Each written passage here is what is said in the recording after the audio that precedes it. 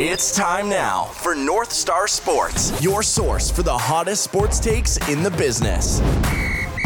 Here's your host, Owen Ely.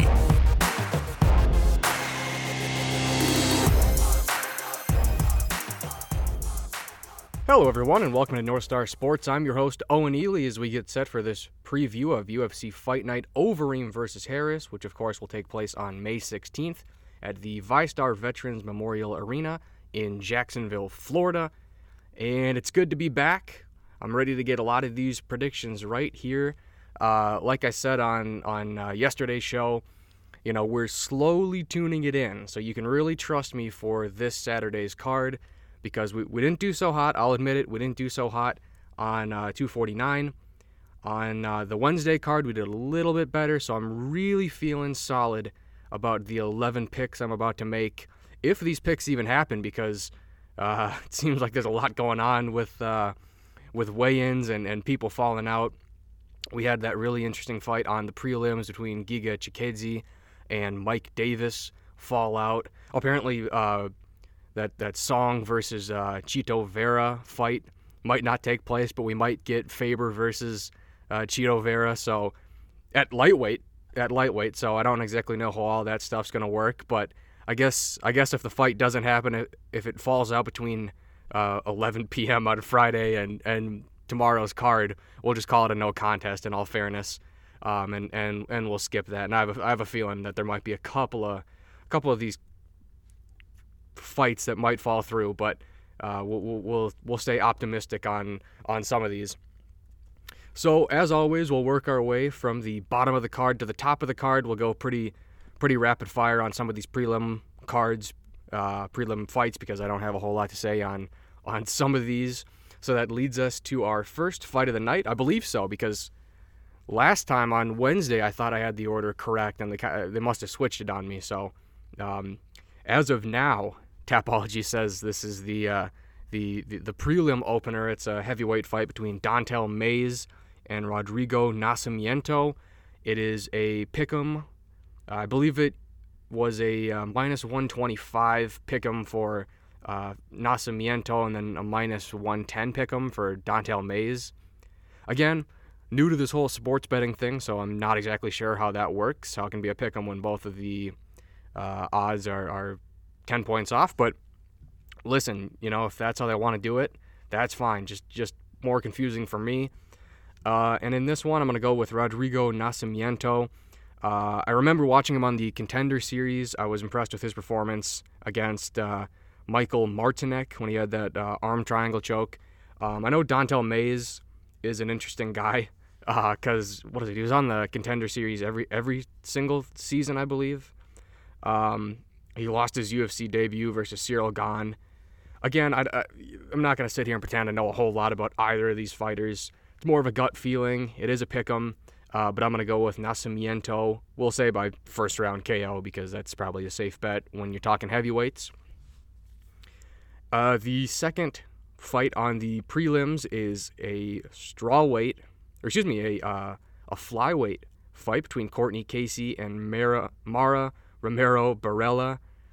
One of the hardest tongue-twisting names to say, and it doesn't sound like it would be that hard, but that one gets me every single time. Courtney Casey is a minus 160 favorite. I'm going to go Courtney Casey on this one by decision, because it's, again, just like heavyweights and first-round knockouts, it's normally a safe bet when you choose female fights to go to a decision, unless you have some real punching power at 135. But I know that you look at her record, it's not super impressive. 8-7, lost 3 of her last 4 of her last 5, and good God, 5 of her last 8, all in the UFC. But you know, she kind of gets screwed a little bit. Again, not robbed, because I reserve that for very specific situations. But she does seem to get screwed a little bit on some of these fights. 2 split decision losses in 2017 and 2018 to Felice Herrig and Michelle Watterson. I remember those being obviously close fights because they were split decisions, but a couple of these could have gone the other way. Again, it's slowly becoming more, I don't want to say a deep division, 125, because obviously it's the newest division in the UFC, but it's starting to fill out a little bit. It's a lot of the fighters are interchangeable between 115 and 125. I've never, again, I'm not going to sit here and pretend I'm an expert on Casey or old MRB, but I just remember watching Courtney Casey's fights, and she's a tough fighter. Might have got screwed on some of the decisions, and I don't ever remember feeling that way about Romero Barella. I don't ever remember being impressed by watching her. Not that I've watched her that close, but she is on a 2-fight losing streak, if that does matter. So, again, I'll go Courtney Casey by decision. Not exactly my lock of the week on this one, because, again, it could go either way in my mind, but we'll go with Casey. Because I'm trying to get these right. I batted 500 last time. I'm trying to get this right, so it's very important that I hone in my fight selecting skills here for this card on Saturday. Then we have a pretty interesting card. Then we have an interesting fight here in the featherweight division between Darren Elkins and Nate Landwehr. Darren Elkins, the Damage, one of the worst tattoos in mixed martial arts, right up there with... oh, man, who's that guy who's got Johnny Cash on his shoulder? Oh, not Alan Jouban. Why do I think that? Darn, I forget. He fought Bisping, but the Damage, that's definitely one of the worst tattoos I've ever seen, just in Gen Pop either, just in the general population. He is on a 3-fight losing streak, albeit to 3 really good fighters in Volkanovski, who's obviously the champion, Ricardo Lamas, and Ryan Hall. And Nate Landwehr, he was champ over in Russia, and I remember his UFC debut wasn't that long ago, and it was pretty hype.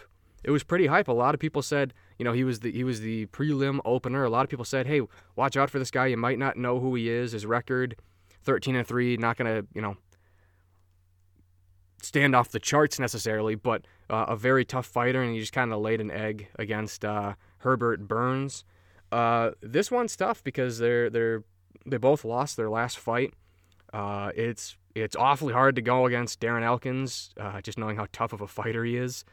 But I'm gonna go Nate Landwehr on this one. I'm gonna go with the underdog, the slight underdog, because Elkins is a -135 favorite. I think he I don't want to say he got screwed, but that's a very, very tough UFC debut versus Herbert Burns, obviously brother of Gilbert Burns. And I think he gets the train back on the tracks here in Jacksonville, Florida. I think he will win a decision over Darren Elkins. I'm not going to predict the knockout, even though he does have knockout power and knockouts on his record, because Darren Elkins is a very, very, very hard-headed and tough fighter. So we'll go with Nate Landwehr. Then I believe next in order is Giga Chikadze versus Irwin Rivera. The updated odds that I found, and these might not be correct because this was the fight that fell through today on Friday, but what I could find, Giga is the -300 favorite, and I'm going to go with Giga on this one. We'll say by decision.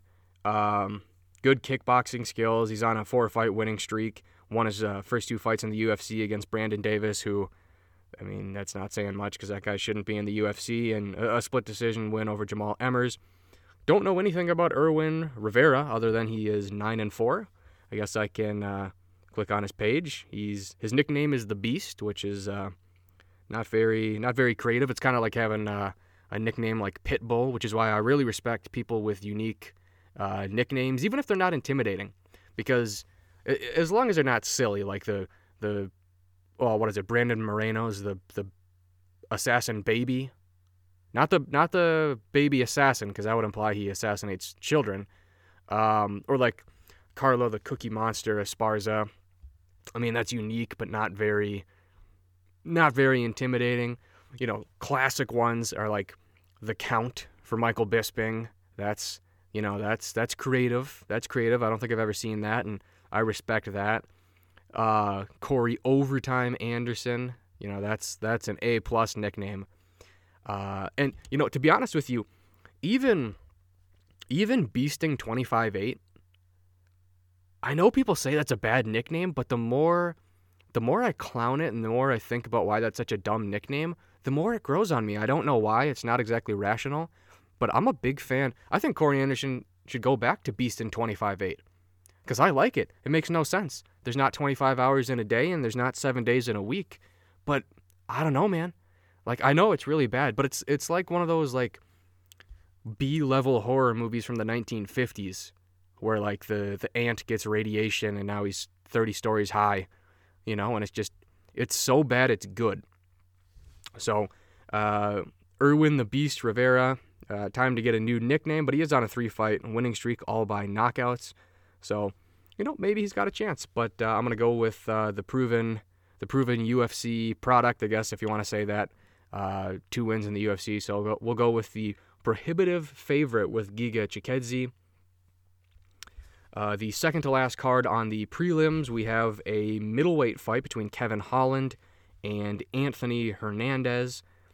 It is a pick'em fight. It's both minus 115. Anthony Hernandez coming off of the Contender Series where he had a no contest versus Jordan Wright. He's 1-1 in the UFC. He lost his UFC debut versus Marcus Perez, got back on track late in 2019 with a Anaconda choke victory over Jun Young Park. I'm going to go with Kevin Holland mostly, and this is exactly what I'm talking about, people. Kevin the Trailblazer Holland. That's a good nickname. I've never heard that used before. I don't exactly know what it means. Kind of like the Portland Trailblazers. I don't really know what a trailblazer is. Like, literally somebody who blazes trails. Don't exactly know what it means. Don't know how it applies to Kevin Holland, but I do like Kevin Holland. He's a very interesting fighter, 6'3", 185 pounds. And he needs to work on his takedown defense because, where was it? His last fight versus Brendan Allen. I think that fight versus Gerald Mearshart, if I'm not mistaken. Any fight where his opponent takes him to the ground, it's just kind of a really boring fight with Kevin Holland trying to get to his feet, and not a big fan. But when he's able to stand up, and not, you know, get taken down and held to the ground for 4 minutes in a round, he's a very creative striker. And I don't know a whole lot about Hernandez, but I'm going to pick Kevin Holland in this one. And then on the main event of the prelims, the featured bout of the prelims, I guess is what the UFC would go with, we have Matt the Immortal Brown taking on Miguel Baeza. Baeza is a minus 175 favorite. He also came off of the Contender Series, if I'm not mistaken. And then he did have a win in his UFC debut, I believe back in Boston, with a win over Hector Aldana. This one's tough because I am not a big fan of Matt Brown. I think he's a douche. He is on a 2-fight winning streak, though, against guys who are well past their prime, in Diego Sanchez and Ben Saunders. Not exactly sure what he hopes to accomplish at this point in the UFC. I seem to make people mad when I mention Matt Brown and the fact that he's incredibly overrated, in my opinion. And, he has a record of 22-16. Not exactly stellar. And I get the argument. That records are not necessarily everything. You know, obviously look at Randy Couture. His record isn't crazy, but you look at his strength of schedule and its strength of opponents, and obviously it's outstanding. Not really the case with Matt Brown. Like, sure, he's faced some pretty good opponents, but I think he is thoroughly overrated. I guess his best win was over a super young Wonder Boy Thompson. He's a tough guy, I'll give him that, and I think he's right up there with welterweight knockouts, but it's more of a function of him having like 30 fights in the welterweight division. So I don't know. I'm gonna go. But you know what? I am gonna go with Matt Brown. I'll pick him. I don't know how big the hype train is on Baeza, but I do know Matt Brown is a veteran. He will not beat fighters that he is not supposed to beat, but he'll beat fighters that he's supposed to beat. I guess he's not supposed to win this one because Baez is the favorite, but I'll show a little love to Matt Brown, and I'll say second round TKO, which is going to lead us right to the main card. So the main card opener is a pretty interesting clash of two young fighters in Song Yadong and Marlon Vera. If Song Yadong can get his visa issues worked out, I actually don't know if he's eligible to fight or if something has to change with his visa. So in all fairness, this might be Uriah Faber versus Marlon Vera very, very quickly, because maybe it happens, maybe it doesn't, but I'm not going to spend too much time pontificating about whether or not this is going to be Marlon Vera versus Uriah Faber, but I do want to get my batting average higher. So like I said, if I pick a fight and the fight is off, it's just a no contest. But I'm going to, because we know who the backup fighter is, I'm going to pick if that fight doesn't happen, because I want my batting average to get higher. So on the off chance it's Uriah Faber versus Chito Vera, I'm going to go with Uriah Faber. There are no odds on that, at least none that I could find. But I'm going to say Uriah Faber beats Marlon Vera. If that fight happens, it probably won't. It'll probably be Song Yadong and Marlon Vera. And I'm going to go with Song Yadong. Very, very interesting fighter, very interesting prospect. Has pretty significant power for bantamweight. He is up at featherweight for this fight. I don't know if that's just a product of the coronavirus or if he made a permanent move up to featherweight. But I'm gonna go with him. He was riding a 7-fight win streak before he had the majority decision versus Cody Stamann. Thoroughly beat up Cody Stamann, but he had the point deducted in the first round, I want to say, first or second round, and because of that, it turned out to be a draw. But he definitely beat Cody Stamann. And then Marlon Vera. A lot of people are talking sweet about Marlon Vera, so definitely a fighter to watch out for. Still only 27. He's on a 5-fight winning streak after having a 2-fight losing streak in the UFC. Surprisingly, had a significant amount of fights in the UFC. He's been in the UFC since 2014, and he's only 27. Probably had 10 fights, and this is definitely a step up for Marlon Vera.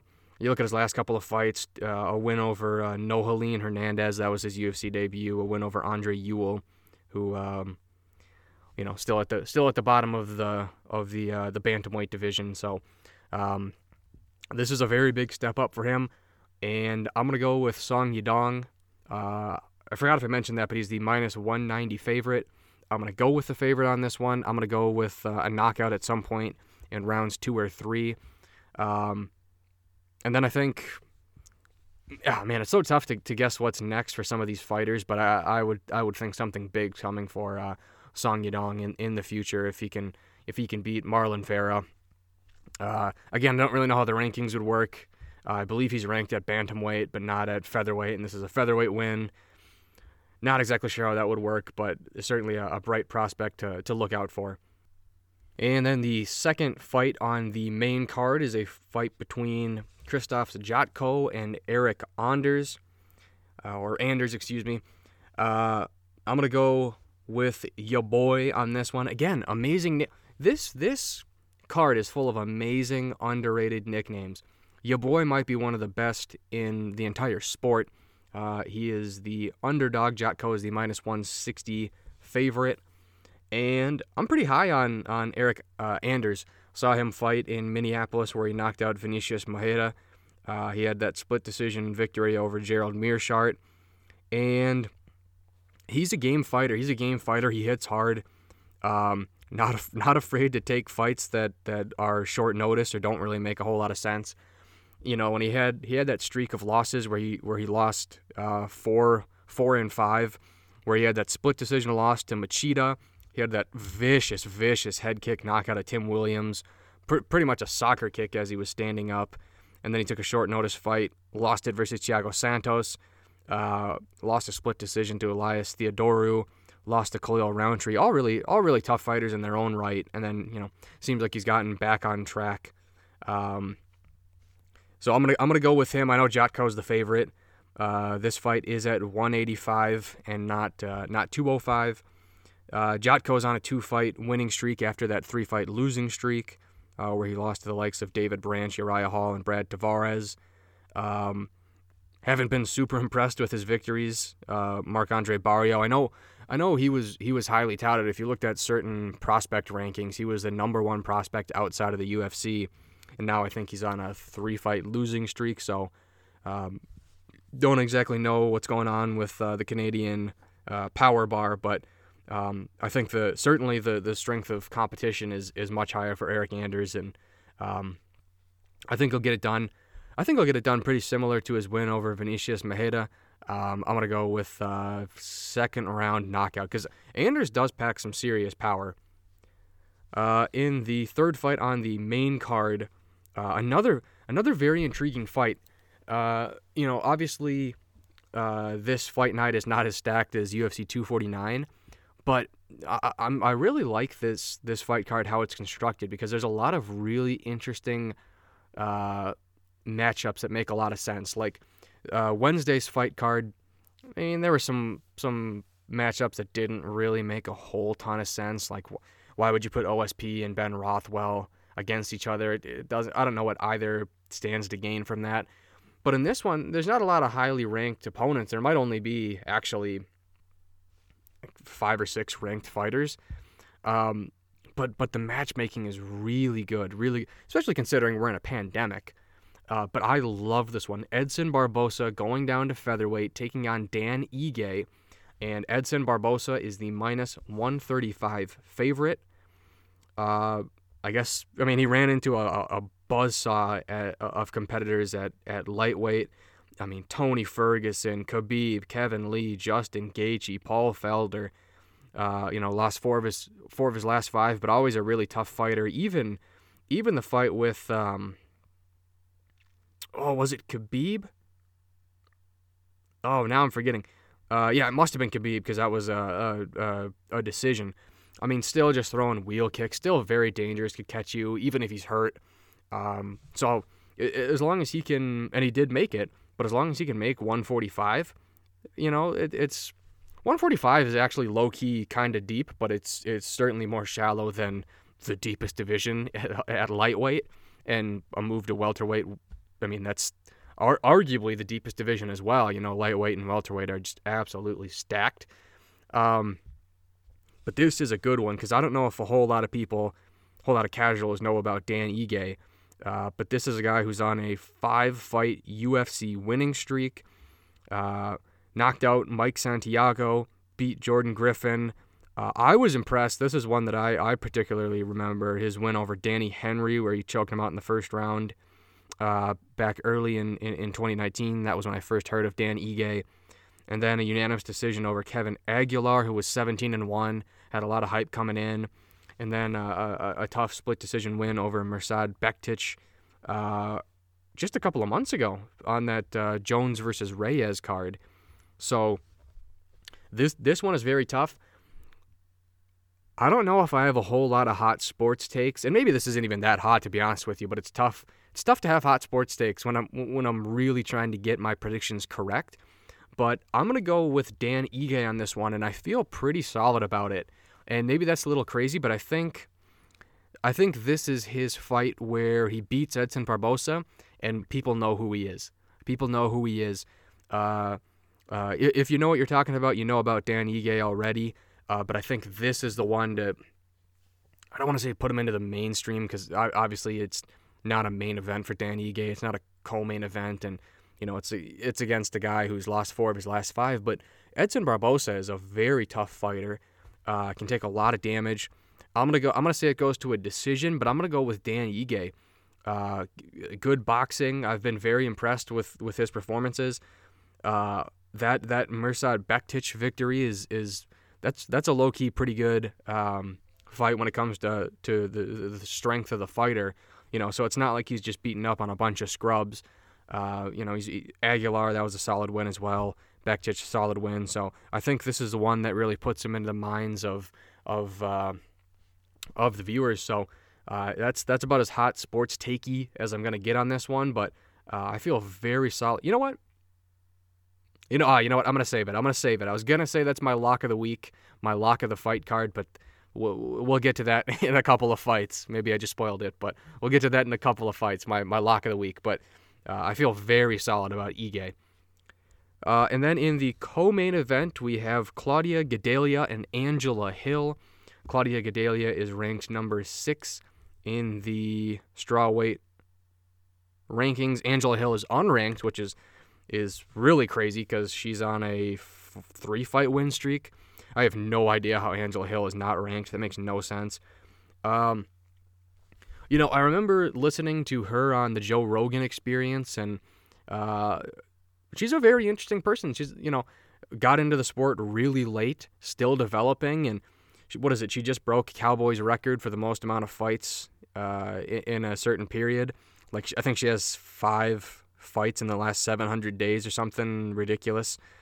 For the longest time, just kind of win one, lose one, but all solid losses.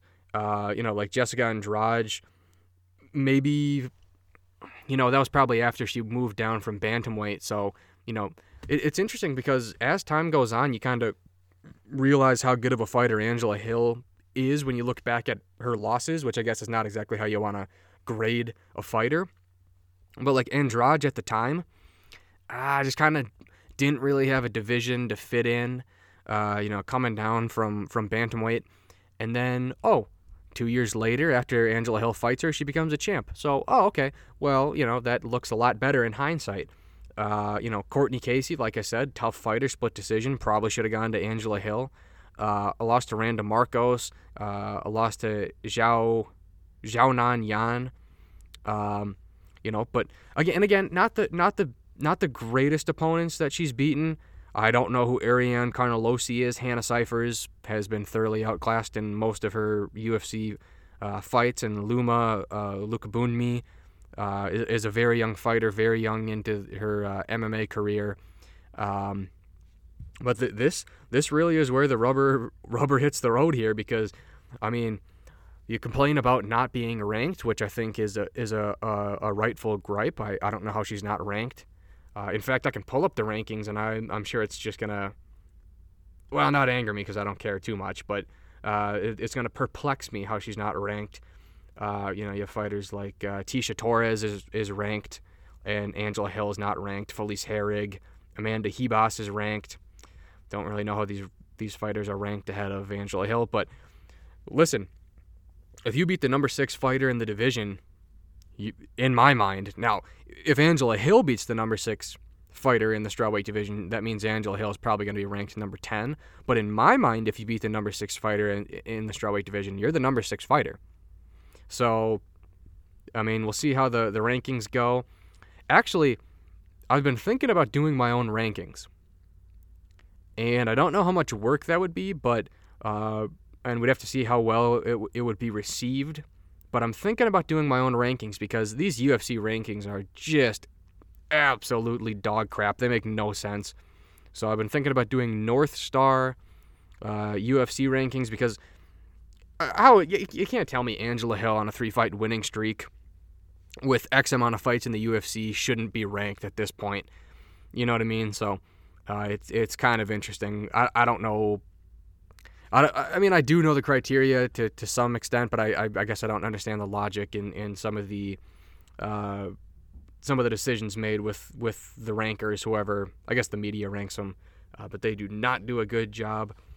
Claudia Gadelha, she last fought in July of 2019, had a unanimous decision victory over Randa Marcos. Different fighting style, a lot more conservative. I guess reinventing yourself. And I am a big fan of Angela Hill, but I also want to get my predictions correct. So I'm going to go with the -210 favorite, Claudia Gadelha, by decision in this one. I just think it's too much for Angela Hill. I know that she's been very active. I think that can help her, especially with some of the mental issues she was talking about with fighting. But Claudia Gadelha, when she's on, she's on. And I don't know. It really, really would not shock me if Angela Hill won this fight. But again, I'm trying to get that batting average up. So in the co-main event on Saturday, I will be going with Claudia Gadelha in the winner's column. And now that leads us to the main event of the evening, a heavyweight matchup between Alistair, the Demolition Man Overeem, and Walt, the Big Ticket Harris. And again, this stellar matchmaking, number 8 versus number 9. This was a fight that was supposed to happen, I want to say about a year and a half ago. I feel like this one's been in the wings for a while. Yep, they were supposed to fight. Okay, maybe not that long, but they're supposed to fight back in December, and obviously supposed to fight on that card, I believe, up in Portland. And this one's a good one. This is a very good litmus test for Walt Harris. Obviously, I'm sure a lot of people are rooting for Walt Harris for many reasons on Saturday, but we're not going to get into that because it's just going to absolutely piss me off. But I honestly mean it. Prayers out to Walt Harris. That's unbelievably tragic, and it definitely made me tear up a little bit listening to the brilliant ESPN piece that they did today. But I'm not gonna let that cloud my judgment. I'm gonna call it like I see it.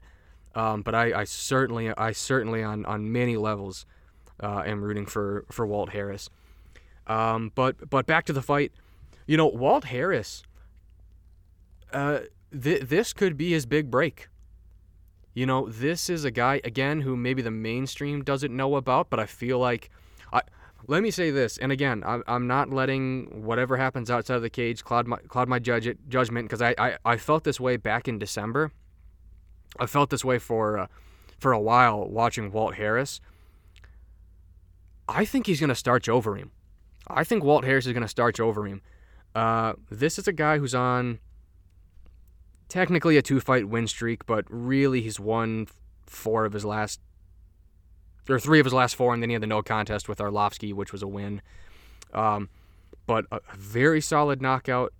So here's the thing. I first heard about Walt Harris back on that UFC 216 card when he was a late replacement against Fabricio Verdum.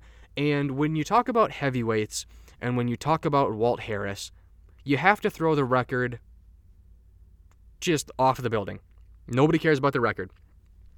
When it comes to heavyweights and when it comes to specifically the big ticket, just look at what he's done recently. Don't look, I know he's 13-7. 13-7 is not a great record. But that's obvious. Nobody goes, oh, wow, you're 13-7? Okay, but this is a guy who was a basketball player, got into the sport a little bit late. He is 36. So just disregard whatever happened earlier in his career. He had a couple of nice knockout wins over Chase Sherman and Cyril Asker in 2017. Then his fight with Mark Godbeer fell through. Or no, excuse me. Verdum's fight with, was it Volkov? Fell through. Whoever. And then he steps up and fights Verdum, and he gets choked out in 65 seconds via an armbar. So, no shame in that, especially at that point in your career, and at that point in Verdum's career. Yeah, there's... I don't subscribe to this, but there's a case to be made that Verdum is the greatest heavyweight of all time. I mean, he beat Fedor. He beat Cain Velasquez. So, a very capable heavyweight. And then he, a month later, takes on Mark Godbeer, and he loses because of a DQ from an illegal kick. So at that point, he's 10-7. Yeah, the record's not great. Okay, but then he rebounds. He knocks out Daniel Spitz. He has a no contest with Arlovsky, which, in my mind, he won. And then a 50-second knockout of Sergey Spivak. And then in his last fight in July of 2019, a 12-second knockout of Alexei Oleinik. And look what Oleinik did to Verdum. I'm not trying to say Alexei Oleinik is the best thing since sliced bread, but, a very tough UFC veteran, a very tough veteran of the sport. Look at how many fights he has. With a great ground game, evidently a better ground game than Fabricio Verdum. So, he didn't let him take him down. He didn't let him do anything. He knocked him out in 12 seconds. So this is a very big, very powerful heavyweight who comes in just under the limit, just under the 265 limit, and I think he's going to starch Overeem. I think all eyes are going to be on Walt Harris. I mean, like he said, there's nobody in that cage that's going to scare him. You look at his last couple of performances, just brilliant, powerful, beautiful knockouts. And I get it, it's Overeem, and if Overeem is economical Overeem and just backpedals and runs away, then okay, well, Harris might not knock him out in a minute, because Overeem, and no shame in that. Why would you be an idiot and stand right in front of somebody just throwing at you? But, we've seen Overeem in his fight versus Oleinik, and a couple of his last fights, he'll just turtle up. He'll put his forearms vertical in front of him and just let you throw 10 shots at him. And he's a very crafty veteran. You can tell he's been fighting since he's 19. So he doesn't care if it's not kosher to run away, literally run away from a fighter. If it puts him in a better spot, yeah, he's just going to turn his back and run away. But I think Walt Harris just starches him. He did get knocked out by Jairzinho in a fight he was largely, I don't want to say dominating, but he would have won that fight versus Jairzinho Rosenstrike 50-45. So it is a big test. But, Overeem, K1 Grand Prix champion, Strikeforce heavyweight champion. This is a very decorated guy that the mainstream knows about, has wins over, Brock Lesnar. And I think this is the big shining moment for Walt Harris. I really do think he knocks him out. And Walt Harris, oddly enough, because I didn't think this would be true, but Walt Harris is the minus 150 favorite, which surprises me a little bit. I would have figured Overeem would have been the favorite. But it's a very good fight. It's smart matchmaking. And, there's a little bit, let's be honest, there's a little bit of a logjam up at heavyweight. So I'm not saying Walt Harris is going to get a title shot off of beating Overeem, but, once he beats Overeem, in my mind, he's just a fight or two away. Because listen, when Walt Harris wins, I think Walt Harris has won every single fight he's ever been in, or every single win he's ever had is by knockout. So when Walt Harris wins, it's not by a split decision. He puts on a statement for the most part when he wins. So, it's not like, well, yeah, if he has 4 more decision fights at heavyweight, he could fight for the title. No, he's going to press the issue because he's going to steal somebody's consciousness. So he's 1 or 2 fights away from fighting for a title. Obviously, taking a look at the old rankings here. Obviously, Francis Ngannou is going to have to get. First of all, we need to get this Stipe DC trilogy fight underway, and then after that, obviously, we're going to have to get Francis Ngannou his title shot because. How many more fights can this guy have as the number 1 contender before we get him in there for the title, whether or not it's against Stipe or really, honestly, you could make a case that no matter what, Ngannou fights Stipe next, because if Stipe beats D3, if Stipe beats DC in the trilogy fight, well then obviously it's Stipe versus Ngannou too. But if DC beats Stipe and retires with the heavyweight belt, they're going to have a vacant title. Obviously, Ngannou has to fight for that vacant title. But then who was Ngannou going to face? Why not the guy who was just the heavyweight champion in Miocic? So to be honest with you, I think Stipe is in a good spot, and I think Ngannou's in a good spot, and that rematch is in a good spot because honestly, obviously a whole lot of stuff could happen, you know what I mean?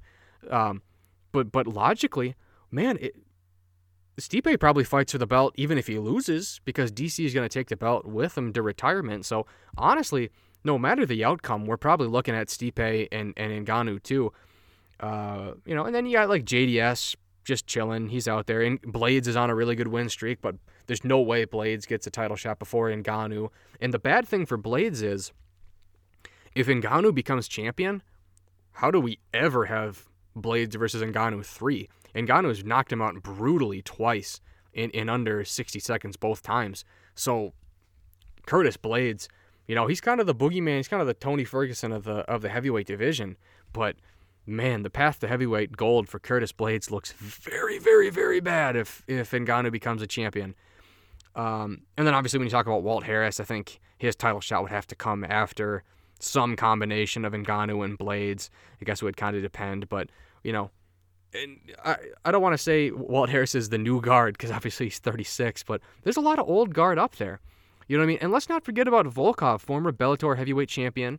He's number 7 in the rankings, and I maybe I'm off, but I feel like he's only like 32 or something. Derek Lewis is up there in age, Ngannou's up there in age, but we're kind of seeing a youth movement as of late with Rosenstrike. I know he obviously got knocked out by Ngannou, but the heavyweight division is shaping out to be very, very interesting. It's not just a bunch of old guys hanging around. There are some new guys breaking through. So, if Walt Harris can win this one, I would guess maybe he wants a quick turnaround because I don't think he'll take much damage because I'm predicting a first-round KO. I don't really know what's next. Maybe a fight with Derek Lewis. Maybe that would make sense. Obviously, two big heavy hitters. You could do another main event with that. Maybe you put Walt Harris up against JDS. That's obviously, no matter the last couple of fights for JDS, he's still Junior Dos Santos. That's another very good litmus test. And obviously Walt Harris would pass one if he could beat Overeem on Saturday. So that'll be my final prediction for the main event. Again, Walt Harris, first round KO. He is the slight favorite. Oh, and that is my lock of the fight card. Again, I was almost going to make it Dan Ige versus Edson Barbosa, but I'm going to go with my lock, the fight I feel best about, most confident in, and take that for whatever it's worth with a grain of salt because I'm a 500 picker at this point in my last couple of fights, but last couple of fight cards. But Walt Harris is my lock of the week. So with that, we're going to wrap up this preview of UFC Fight Night, Overeem versus Harris. You can follow me on Twitter at Owen Ely, ELLEMN. And thanks for tuning in, everybody. This has been North Star Sports.